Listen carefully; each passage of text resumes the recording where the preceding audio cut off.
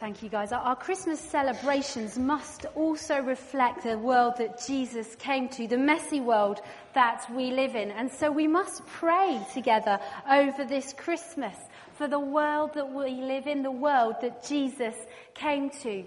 But you see, there's some good news. You see, Jesus transforms a messy world. That's the story of Christmas.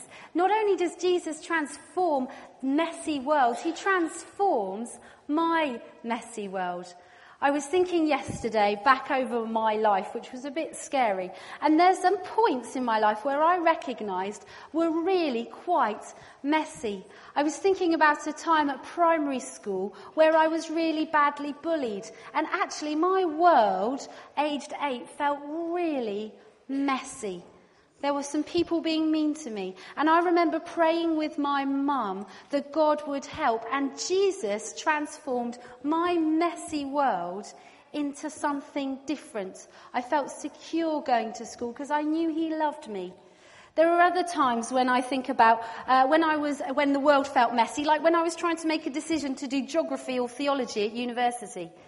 Obvious decisions, but my world felt messy. I was uncertain of what to do, and I remember friends gathering with me and asking God to shine his light into that messy situation, and it became clear which way to go when I went into geography at Durham. No.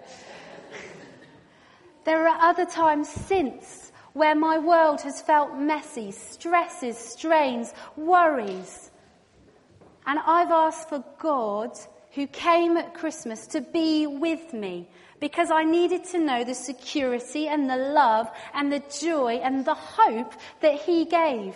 Because Jesus came into a messy world, but he transformed it. He came as light into the darkness, like that reading that we had read to us.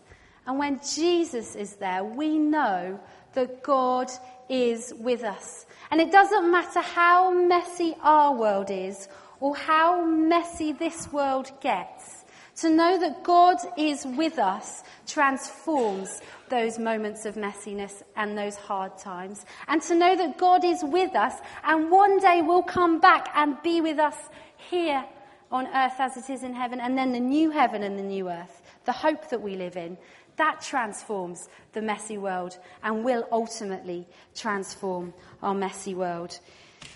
Josh and Matt are drawing all over the mess, the words of Christmas. Emmanuel, God is with us. Emmanuel, God is with us. The world may be messy, but God is with us. And as we pray that God's kingdom comes here on earth. And then Matt is writing, peace on earth. That's my prayer this Christmas time. That there'll be peace in your home. There'll be peace in your family. That God's peace will dwell in your life even though it may be messy. That peace will come here on earth. We're going to stand together and we're going to sing one of those great carols that talks about peace coming on earth. And let's do it as a prayer but also as a celebration. For God is with us, and therefore who can stand against us? Hark the herald angels sing.